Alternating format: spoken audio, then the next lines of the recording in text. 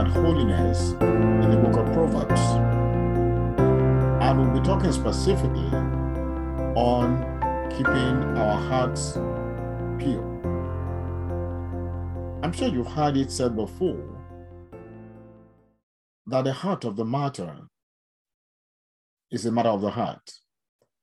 In other words, when two people have some differences in conversation or whatever it is, these differences usually arise from the disposition of individuals. So we say that the heart of the matter is a matter of the heart. If our hearts are right, then we'll be able to get the matters right. Or simply said, the heart matters. In the physical realm, cardiologists have shown us the importance of the heart. As we know it, the heart, for instance, pumps at a rate of 70 to 75 beats per minute. Generally, it doesn't weigh more than 11 ounces on average.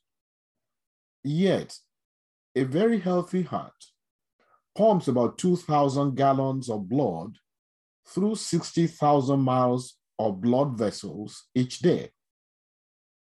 Every day, the heart creates enough energy to drive a truck 20 miles. And in a lifetime, that is equivalent to driving to the moon and coming back.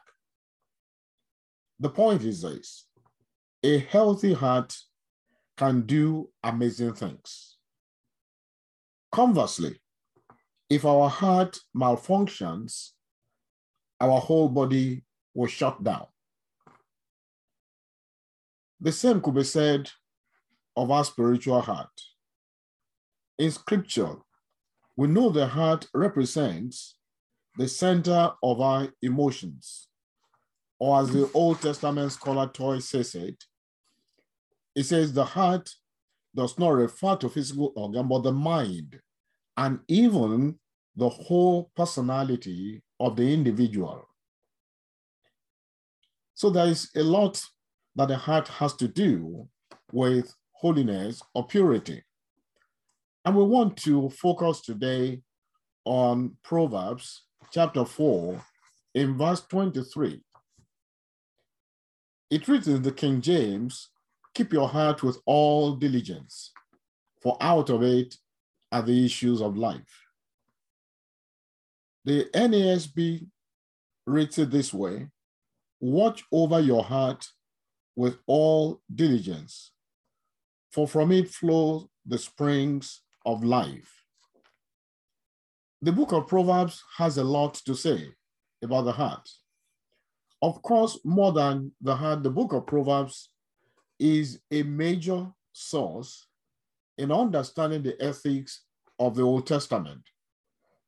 The book is part of a group of books called the wisdom literature. In other words, Proverbs is grouped with Ecclesiastes as well as Job. They're called wisdom literature because they offer a lot of wisdom. You see, the ancient Near East valued wisdom, and it had even professional wise men. There was a widespread belief in those days that the next generation must not be allowed to learn only by trial and error, but that they must accumulate insights of the older generation. So when we go into Proverbs, it's important for us to see that beneath all the Proverbs that are put together on connected verses in much of Proverbs, there is a very clear underlying structure. The assumption is that everyone starts out life in life's journey as a simple person. And the simple person does not simply mean mental deficiency, but merely inexperience of life. As one looks at Proverbs, we see that it is humanity's attempt to reflect on, and to dig out or to earth God's revelation in the soil of everyday life. Hard questions are to be found in Proverbs, And the principal concern is to establish how we're to live our daily lives under the sun in the here and now. This is just a short introduction to Proverbs. But what we have to say is connected with holiness. The vocabulary of holiness and sanctification may be lightly absent in these books, but the concern of the Old Testament wisdom tradition is clearly about the right way to live. In other words, about practical holiness, we might call it. And that's what brings us to the matter of the heart and to the heart of the matter. The book of Proverbs shares with the wisdom literature as a whole the conviction that existence is fundamentally rational and moral. Personal conduct, therefore, not religious experience, is its major theme. And yet, the style of life the Proverbs teaches, the book of Proverbs teaches, is motivated by the fear of the Lord. You see it in Proverbs chapter 1, verse 7, Proverbs chapter 9, verse 10. The fear of the Lord is the beginning of wisdom. And that represents the ideals of honesty, integrity, truthfulness, humility, prudence, sexual purity, liberality, self-control, hard work, diligence, industry, compassion, justice, peaceableness, righteousness. All these are aspects of the holy life. For all is concerned with conduct, Proverbs is amazingly sensitive to the key place of the heart as the motive spring of life. Is the seat and symbol of diligence and will. Above all else, Proverbs 4:23 says, guard your heart, for it is the wellspring of life. Now, when you read Proverbs, you see that there are many kinds of hearts. For instance, in Proverbs, when you read in Proverbs chapter 6, verse 14, you see that the heart is a source of evil in life. Or Proverbs 11:20. Or Proverbs chapter 12, verse 8. Proverbs talks to us about a heart that devises wicked schemes. You find that in 6:18. And we're told such a heart is of little value. That's in Proverbs chapter 10, verse 20. Deceitful, Proverbs chapter 12, verse 20, and is prone to backsliding. All this tells you all the kind of heart that people have.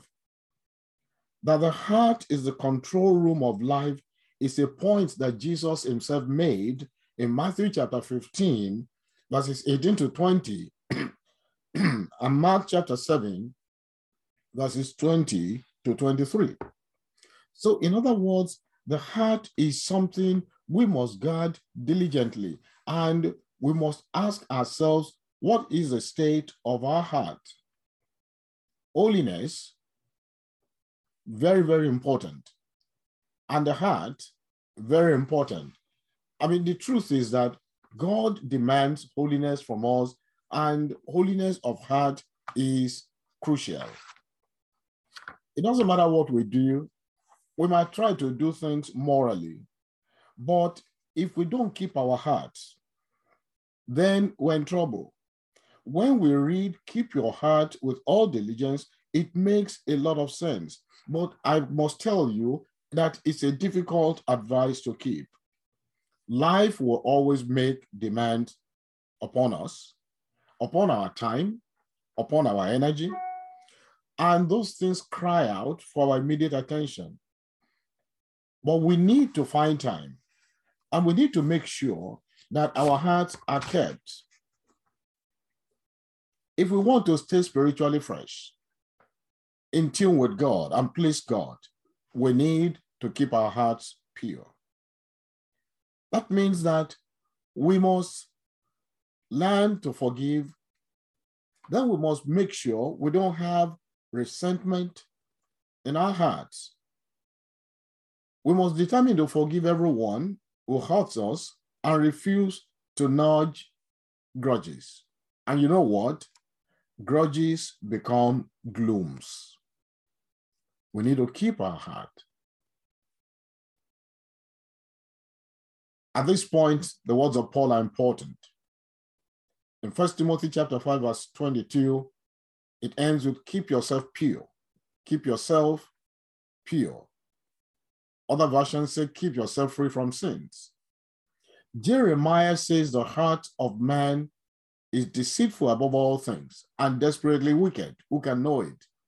That is a heart that has not been touched by the blood of the Lamb. That's a heart that is not yet washed.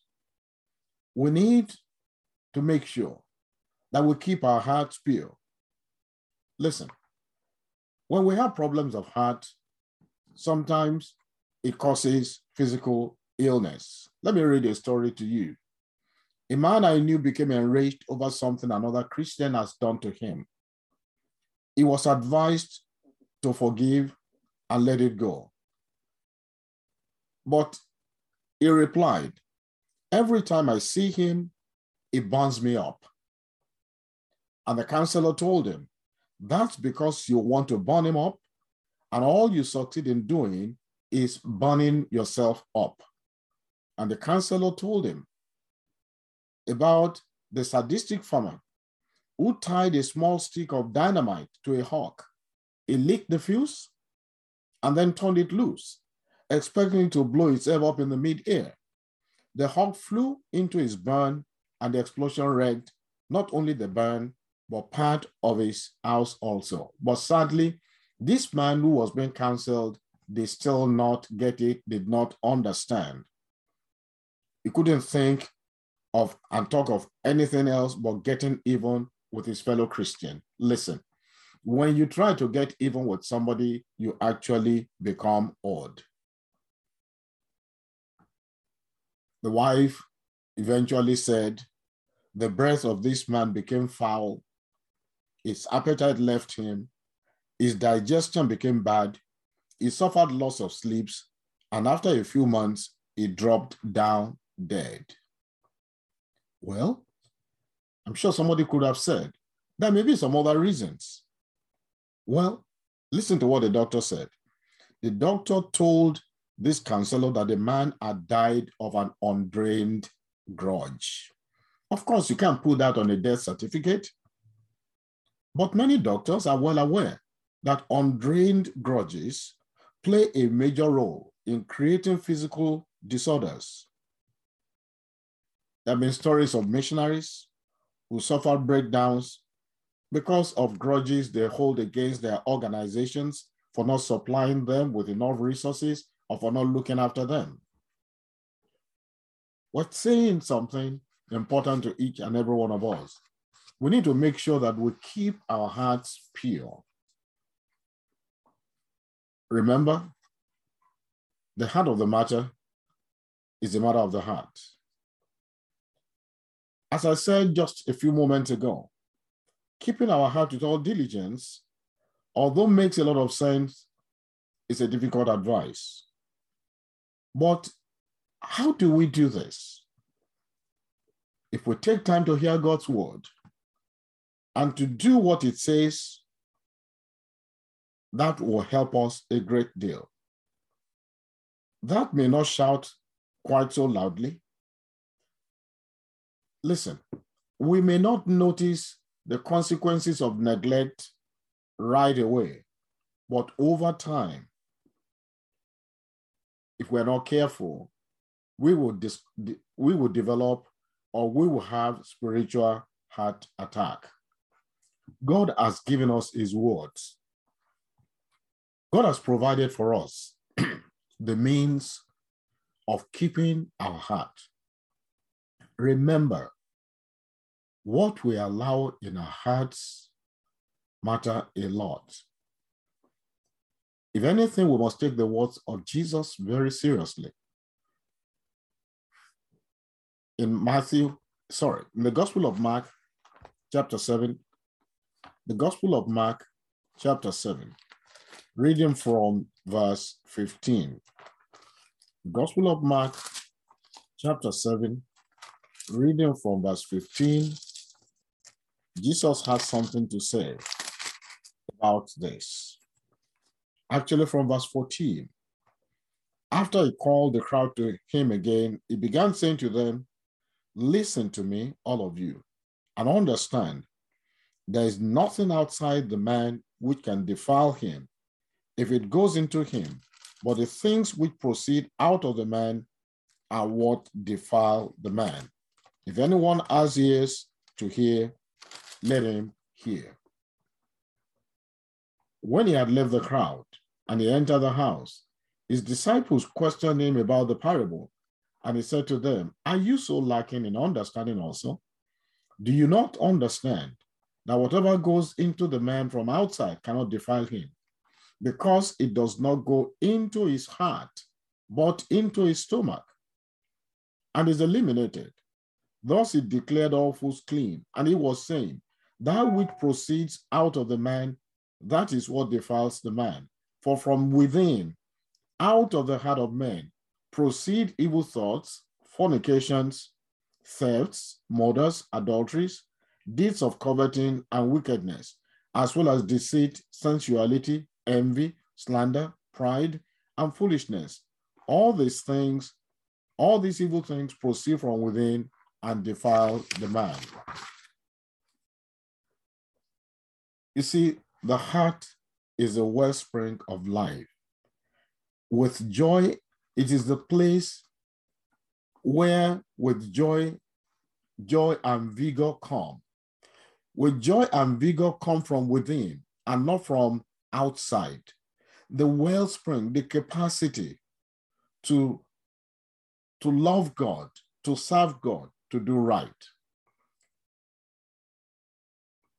Remember, all come from within. Keep your heart pure. God has provided us the word, He's provided us His Spirit. Paul talks in Acts chapter 26, he talks about those who are sanctified by the faith that is in Christ. God has made enough provision to make our heart pure.